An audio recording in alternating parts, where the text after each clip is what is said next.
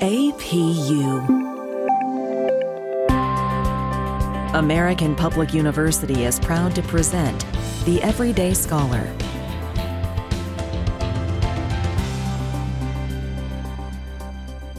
Hello, my name is Dr. Bjorn Mercer, and today we're talking to Dr. Jennifer Fish-Ferguson, faculty in the School of Arts, Humanities, and Education. And today our conversation is an introduction to colonialism. Welcome, Jennifer. Thanks for having me, Bjorn. I'm excited to talk about this topic today, especially with how broad it can be, and hopefully we can take a real quick look through the lens of music and see how it's affected our listening tastes. Exactly. And, we've talked about colonialism a little before. We talked a lot about it offline. And we're trying to figure out how can we talk about it without it being politically fraught. If you watch any channels, there's a lot of positives and there's a lot of negatives about colonialism. But the reality is that it is a reality. And so when we decided let's talk about music and let's talk about European classical music and how we see colonialism in that. And so before we get to that, can you explain what the term colonialism is? Colonialism is the practice of acquiring, most times, full political control over another country, occupying it with settlers, exploiting it economically, and then adopting some of the practices from those countries that were settled into common day practice. So those who have been taken over are slightly mollified, I guess is the word I would say with it, but it's familiar to them, so they don't push back as hard. But the problem is, once these things are then adopted and appropriated, people start forgetting where the actual roots lie, where the pure impetus was. And with music, that is seen time and time again all over the world, not one particular region, where there is a certain forgetfulness of, well, the music actually started this way here. Yeah, and colonialism is... To me, it's not a difficult concept because, again, it's just we're trying to describe reality.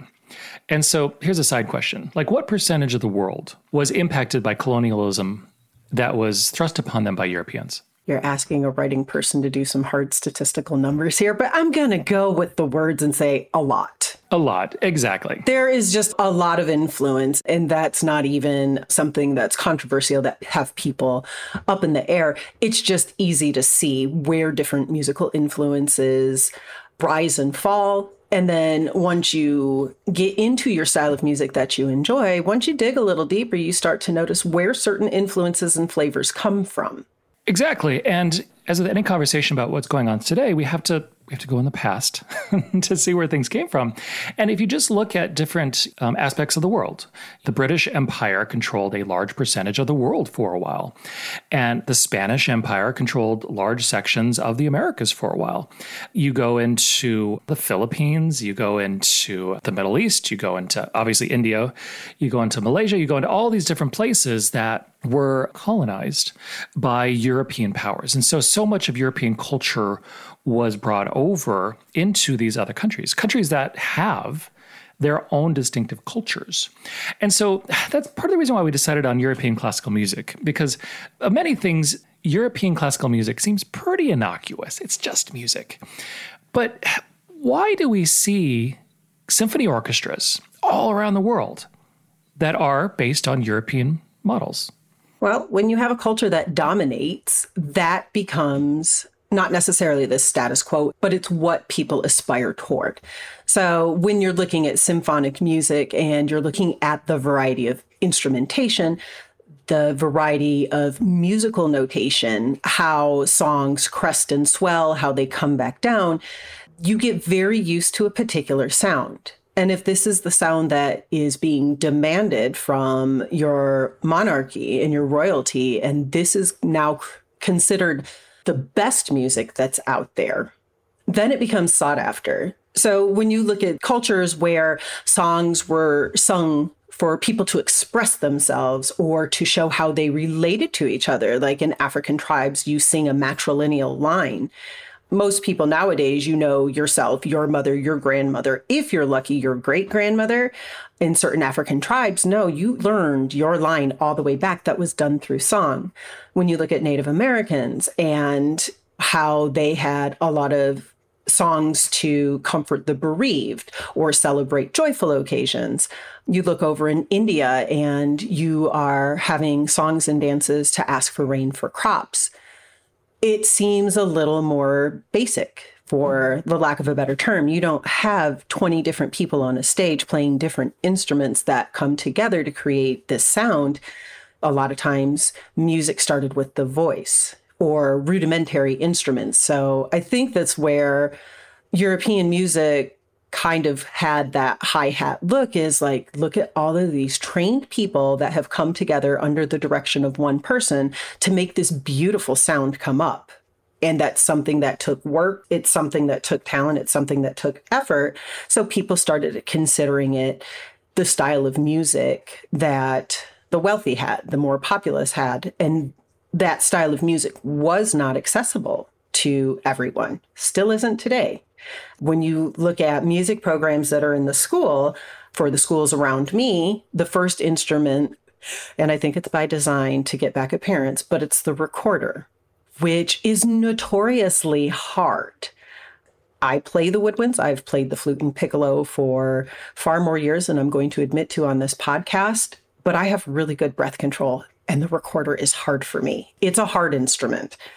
But when we come up through the music in our schools, we have a marching band, we have a symphonic band. We do not have strings. We do not have an orchestra because it's expensive to put cellos and violins and violas and bass and double bass into a school. So again, it's separating not just by culture, but also by financial situations, economics.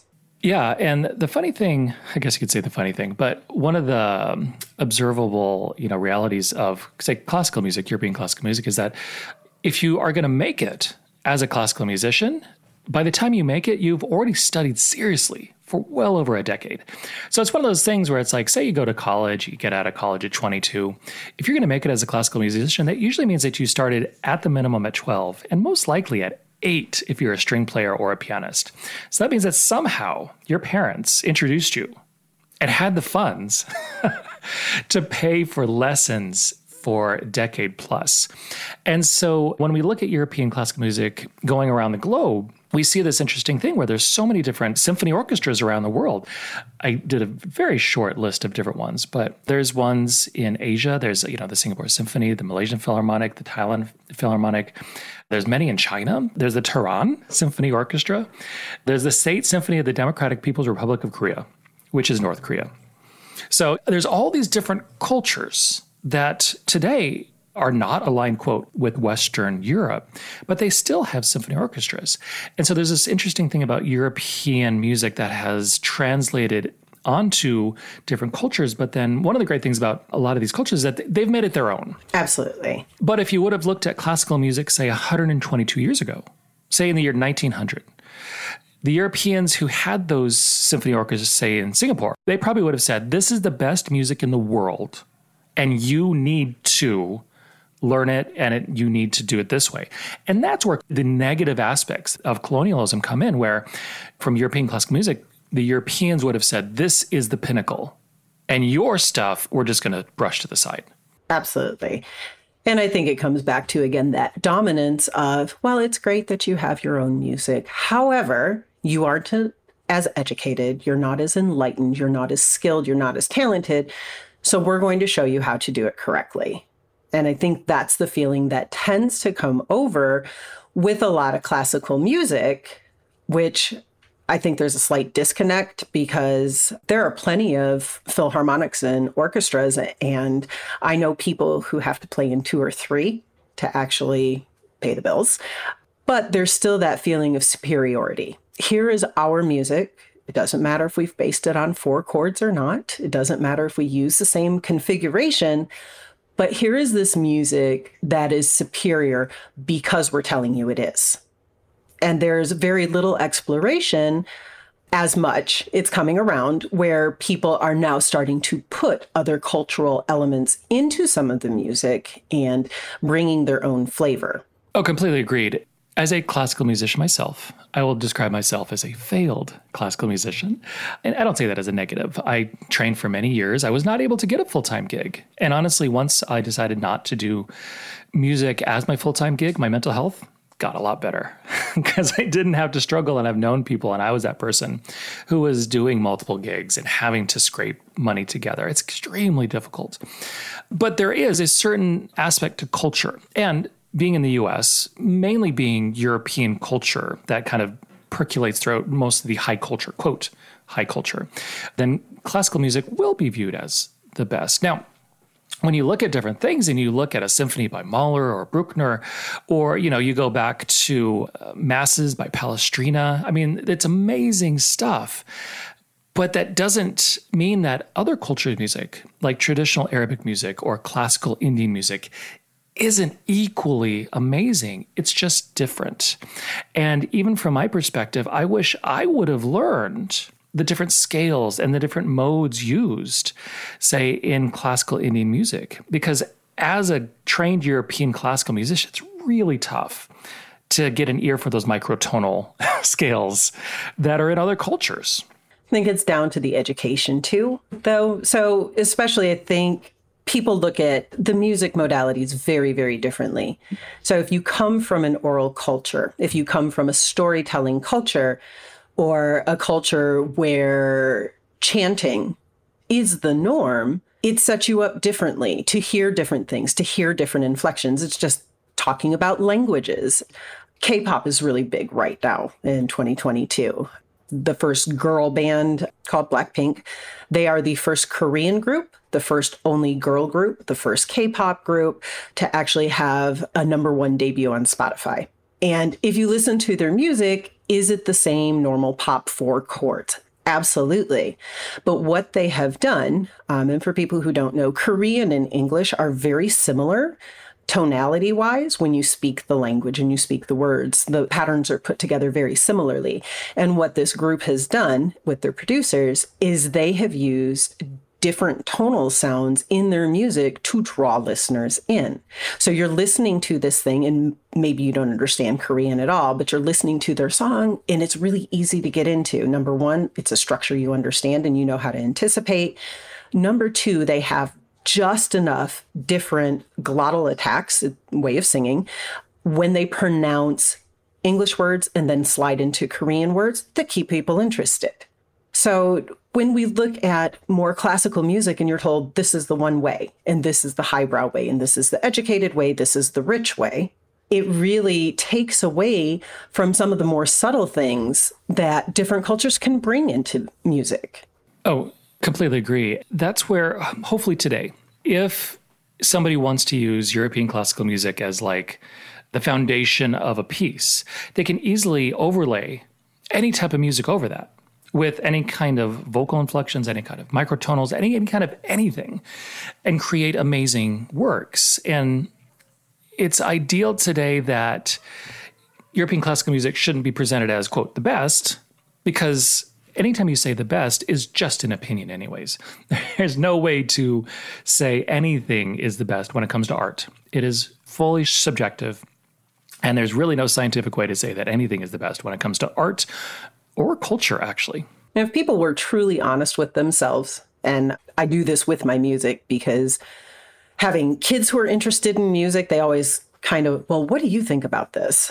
And the one phrase that I have said for a really long time is, I like particular songs, not necessarily artists in whole, because you have stuff that's good, you have stuff that's bad. But I was extremely musical as a child. I played a lot by ear because earworm is the thing. The music gets into your head and all of a sudden it's like, okay, until I can produce something, I have to work with it.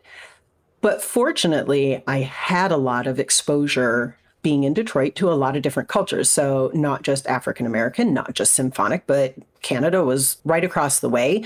So there's a lot of cultural influences that you can take on. And then being a curious person, it's like, okay, well, what's this other style of music? Some really hit with me. Punjabi music, Bollywood music, absolutely have adored it for decades. Other music didn't.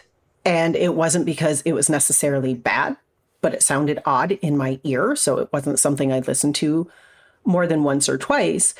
But the concept of best tends to be, well, this is popular right now, but how long is it going to be popular? Is it going to be popular forever? Absolutely not. The story with Vivaldi is he wasn't immensely popular.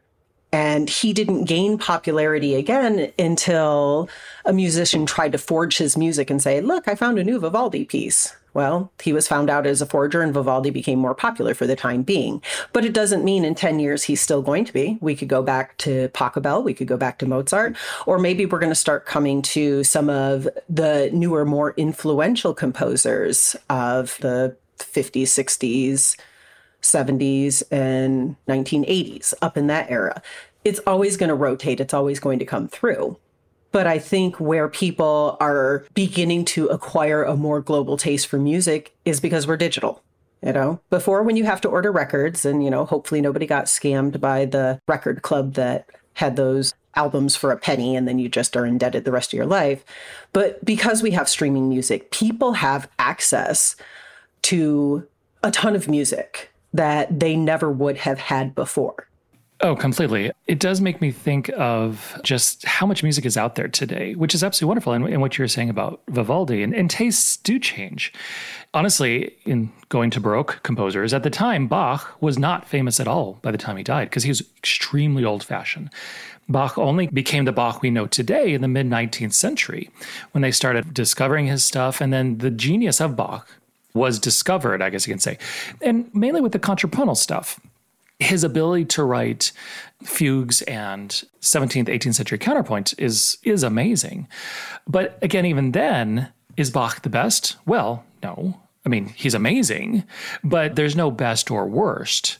And so taste is fickle. And if you're on top today, you will be forgotten tomorrow, which is the weird thing about art. You brought up a good point about having countertonalities. When people are learning music early on, I had both of my kids learn music at the age of 4. And the two instrument options were violin and drums. And I have perfect pitch. I can hear a pitch and I know what it is. It sits right in my head. And I decided violins at the age of 4 and tuning strings was going to be torturous. So I let them bang on things. However, they were not encouraged to play, explore. So here's this beat, here's how it goes. Here's this double beat, here's how it goes. And I think part of the reason that classical music is pushed up on the upper shelf, it's a highbrow music, is there are a lot of rules. There's a lot of regimentation. There's a lot of practice that goes into it. Like you said, to become a professional musician, most people do start very, very young and they drive and they drive and they drive. But by the time I think classical musicians get up there, the ability to improvise and to play and to take risks has been trained out of you to some extent. And I think some people hold on to it and they're like, okay, well, I do my classical gig here, but later I'm going to go kick it with improvisational jazz and just let loose. But I don't think everybody has that. So in terms of being the best and being able to take that award, have that ribbon, I think part of what classical music holds on to is that very rigid structure. It's very old school. It's very, you do it this way or you're not good enough. I agree. And honestly, this is a great therapy session here. I still have that. It's very hard for me to improvise. Growing up, I love blues. I absolutely love blues and jazz. I cannot play blues and jazz. And I've practiced classical music for so many years. My main axe is my guitar today. And I still struggle with blues and jazz because classical music, I practiced it for decades, honestly, that it's extremely difficult. It's very difficult to play by ear. And so people who start off by playing by ear would be like, well, that doesn't make any sense. But my brain is stuck to the paper. I write stuff down. So I can write anything down. I can transcribe complete symphonies, and then I have to play them. It's very difficult. And I could see how it's kind of like a scientific, where in the 19th century, a lot of European culture was obsessed with science, which is great. There's a lot of scientific achievements. They tried to science-ize everything at that time. And classical music was also kind of put that way because you could have a huge symphony Even a Mendelssohn symphony in the mid-19th century, which was a moderate-sized symphony, you could write every single instrument, every single note that's going to be played. It's very precise. And so with that precision comes great flexibility and a large breadth of sounds and tonalities and timbres, but it also doesn't allow for any improvisation.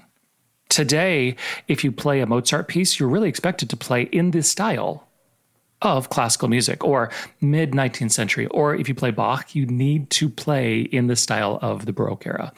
And so much of classical music is shackled by traditional practices. I think it's just one way for people to anticipate what they're going to hear. So bringing it forward to today, when we hear certain pop songs, we know what we're going to hear. You have your intro with your chords, you have a breakaway for a little bit, and then you go back to the outro with the same chords. It's predictable. It's comfortable. I think where people lean into the discomfort of jazz and blues, definitely, is you think you know what's going to happen, and it depends on the whim of the vocalist or the player for that evening. No two sessions are ever the same.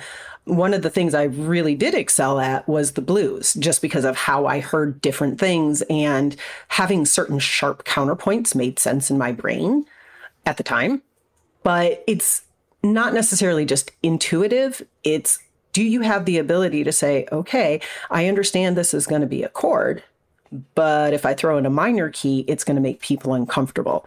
And I think sometimes what people don't like about songs are tone combinations that don't feel quite right, but it's by design. So I think a lot of time with classical music, where they have an expectation is this grand swell. We're going to build up to something. It's going to take our emotions. It's going to ride it up on this crest. We're going to hit it, and then we're going to gently come down and bask in that glow. Where other styles of music are like, you're comfortable? Good, I'm going to push you off the ledge. Now climb your way back up, and then we're going to go to the left instead of to the right. And I think that, again, comes with these traditions of cultures that music wasn't just a performance. It wasn't performative. It was integrated daily. Like you walk around the house and you hum. Okay, but if you come from a native tribe, maybe that particular humming is to pray to the earth for good crops. It's something that's a little more integrated. And I think sometimes classical music feels something that you have to be good enough to be invited into, whether that's hearing or playing. Right. And so much that is wonderful there. The entertainment or the social value of classical music is very high. There's wonderful large performances, wonderful large religious performances. And I also really liked how you said the expectation of, I think you said release, or dissonance and release. And I remember when I took a course where I analyzed all of Tristan and Isolde, 4-hour-long opera by Wagner. It's great. But even with that highly chromatic music of Wagner, it all still resolved to typically very traditional triadic harmonies. So all this tension that was resolved, all this tension that's resolved. And so you really do see that in Western music. And if people would say, whoever is writing music today, take classical music and take other ideas, you could really create something new, since, in art, everybody's always looking for something new. So the interesting remix blend that, unfortunately, it was probably a good 12 years ago, because this is when it happened, is my oldest child loved Super Smash Brothers, loved the video game, loved all the characters. And it was this huge thing. Well, browsing around online, as you do, I found the Super Smash Opera. So it was a group of young opera students who also happened to be gamers that picked and chose from a half a dozen operas to put together the story of Mario and Luigi and the Super Smash Brothers and the big fight that they came to. And they were brilliant. They're beautiful singers. But what they did is they took it and made opera accessible to my 10-year-old child by giving him a lens to which he was like, oh, that was really cool, which then opened up me to say, hey, by the way, let's look at these operas, and then probably suck some of the joy out of it for him. But I was excited we were actually able to meet in the middle, because this young group of singers said, hey, by the way, we like video games and you like opera, so let's split the middle. And it was interesting for me just to watch that and say, wow, so I love opera. This is really great. I really wouldn't have cared, two figs or not, if it was video game characters, but it was that bridge between me and my kid to say, hey, we can actually enjoy this together. And we traveled to a couple of different states to watch their different renditions of the opera and how they took it from being something a little more elitist and bringing it down to a place where a younger generation would watch it. And I completely agree. I hope for the future of classical music because I love it, but it needs to change or else it will go into oblivion. And so today we're speaking with Dr. Jennifer Fish Ferguson, and we'll be right back after a short break. At American Public University, we believe that everyone should have access to a great education. It's not a privilege reserved for the few. And we believe higher education must come with lower tuition. Because when more doors open, more lives change. American Public University, within reach, without limits. Online classes start every month. Learn more at americanpublicu.com. And we're back with Dr. Jennifer Fish Ferguson. And so this leads me to the final question. This podcast is about colonialism. And so we've got a variety of different topics about culture and classical music and music. And so oftentimes you'll see people comment about how to decolonize something. And so how can you decolonize European classical music, if that makes sense? To be honest, I don't know if decolonialism can actually happen in this music form that's so completely ingrained. But where I think people really can start to open their eyes is to recognize there were many, many more people producing music, writing music, composing music during that time that had nothing to do with European classical music. You have a ton of Indian composers that worked a lot with the sitar and had these beautiful melodic, high note, very airy operatic type songs that were done in the area that people don't know about and people have not heard of. Look at your different musicians in Asian cultures. One of the things that came up recently during the pandemic was a sea shanty that took on a life of its own because a young guy decided to sing a sea shanty. Other musicians heard it and they started collaborating. So you have this online collaboration of a very old Irish sea shanty that people started to contribute to in new and different ways. So you had people bringing their flavor. So it's not so much that you can't look at European classical music and say, oh my gosh, well, you're terrible because you only did this one thing. I think what people need to recognize is there is a birth of music out there that they've probably never even heard of. And you can only say something is the best if you've explored all the others out there. So if we're going to say classical music is the best, it means that we need to pick a particular time frame, say the 1920s, and look at everything. Look at the classical, look at the neoclassical, look at people just riffing and skiffing, look at the different type of chanting, or with the Baroque monks, the sustained notes, all of this different form of music that is out there to be consumed that people have to dig for. You might actually have to work a little bit to find the new best thing instead of taking kind of that easy road of, I know what this is and this is comfortable and it's safe and I can talk to other people because other people know what it is, versus saying, hey, by the way, I found this really awesome Korean artist. Do you want to listen to them? I think people have a lot of pushback and fear with musical taste. I think it drives people very personally. And I can say this because I've taught face-to-face classes and icebreakers are necessary, I guess. But one of the things I like to do is ask people, what kind of music do you want to listen to? And I did that in exactly 2 classes because I learned people would rather spill family secrets than commit to a musical style because they think it defines how other people see them. And I guess to a point it does. No, I completely agree. And musical styles, it's so personal. And I have to cite myself here, but there's some articles about how, like, as humans, our own musical styles are kind of codified when we're teenagers, which is so funny. It totally makes sense, because then why are 60-year-olds still listening to classic rock when it's been decades? There's been so much music since then, so much great music. But then some people are like, well, AC/DC is still the best. And it's like, well, are they really? You know, when you're just talking about being exposed, even in in the small world of European classical music, one of my favorite composers is William Grant Still. And I know we've talked about him, and it's one of those things that as I was going through my own schooling, I think there was one line in one of my textbooks about William Grant Still, and that was it. And then since then, I've discovered his music, and it's amazing. However, he is a direct competitor with Aaron Copland. Aaron Copland is typically number one of all great American composers of all time. And so since he was a direct contemporary, there's not enough room for those lists to have another person. But when you look at William Grant Still and his background and the music he wrote, and even him as a contemporary and a competitor to Gershwin, in the culture today, we still see like, well, Copland's the best, Gershwin's the best. But are they? Are they? Because when you look at Still, his music in the 20s and the 30s and the 40s and the 50s is amazing. But culture doesn't change, but it needs to. Even just being introduced to one American composer who existed and wrote great music.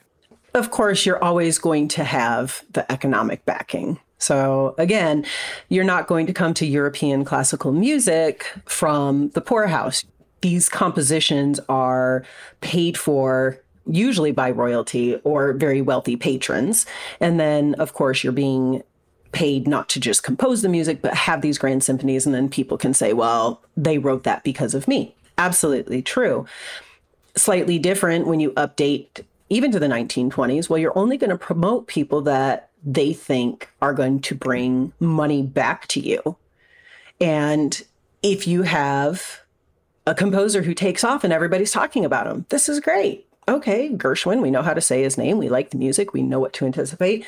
We're going to spend money and we're going to do these things. And so promoters, of course, will promote those that they think are going to give them the highest returns, even if it means inflating somebody and telling people, hey, this music is going to be absolutely magnificent. For example, Sousa, and I like John Philip Sousa, he does a lot of marching music. And I was reading a biography, and his biggest regret is he always wanted to write a huge classical piece. But every time he tried, his wife, who was a pianist, would get on the piano and say, oh, no, you wrote a marching tune, and show him. And he was so disheartened by that what he really wanted to do is create this great classical piece. But everybody expected something different. So that's what he produced. And I think that's where, again, having a little more easy access to look at different composers gives us the ability to say, well, yeah, Mozart was a talent. I mean, he really was. But do I like him best? Or is there somebody else that I like a little better, maybe not as well known? And of course, the sadness is because only certain classical pieces were put out, how much did we lose? You know, how many young composers that were buskers on the side of a street that actually had some really great, interesting music that died with them because they weren't wealthy enough to note it. They didn't have anybody to write it down. Nobody else played it. And of course, that's the same with almost any artist. We see the people that other people decided were good enough for us to keep, and we miss a lot of the smaller artists that had just as much, if not more, talent. Oh, completely. And talent, of course, is also extremely subjective. It makes me think of Shostakovich, the great Russian composer. And recently I discovered a composer, a Polish Soviet composer, Weinberg, whose music is amazing. But here in the US, you don't hear much of Weinberg because we play Shostakovich. Never heard of Weinberg until today. So yay, a new person to look up. And his music is amazing. And his Polish background and what he writes about is so heartbreaking. And is he as talented as Shostakovich? I would say yes. And so why don't we listen to him? Well, because if you put him on a program, nobody knows Weinberg, but you know Shostakovich and you know Prokofiev. And so that will draw people in. And unfortunately, like we were talking about, part of it comes to economics, where there's such talent out there, but we lose that talent because they're not a draw. I think there's something you said too. Something you also mentioned on is his story is sad. And when you look into the world of classical music and opera, there's only certain types of sad that we're willing to explore. You brought up Tristan and Isolde, and that's a romantic sadness, and how sad, and they can't be together, but they have each other. And, you know, we can weep at that, but somebody having their life wiped from them and their family dies, and you have to go through this heartbreak. I don't think people are as willing to invest in that because sometimes it gets too real. Yeah, we can go over 1,000 different examples of great pieces that just aren't played as much because they are a little too real, which is funny because today's culture loves real stuff. But at the same time, Weinberg lost most of his family in the Holocaust, or, Schoenberg writing A Survivor of Warsaw right after the war, and that's rarely played because honestly, the content is so harrowing. And it's also 12-tone, and it's a little hard for people to like. So absolutely wonderful conversation today, Jennifer. Any final words? Explore all the different music. I have it as my personal goal to keep YouTube from ever having an algorithm of what I listen to and how I listen to it. I change up things often. And I hope everybody finds their new favorite composer in another culture. Take the leap. The worst that can happen is you're going to default back to AC/DC. The best thing that can happen is you're going to open up a whole new world of tonalities for yourself. Exactly. And I would highly recommend stop with AC/DC. It's my own thing. There's a lot of great rock bands out there that are not AC/DC. Nothing against them. Nothing against AC/DC, but there's more out there. And so absolutely wonderful conversation. Today we're speaking with Dr. Jennifer Fish Ferguson about an introduction to colonialism. And of course, my name is Dr. Bureau Mercer, and thank you for listening. For more information about our university, visit us at studyatapu.com. APU, American Public University.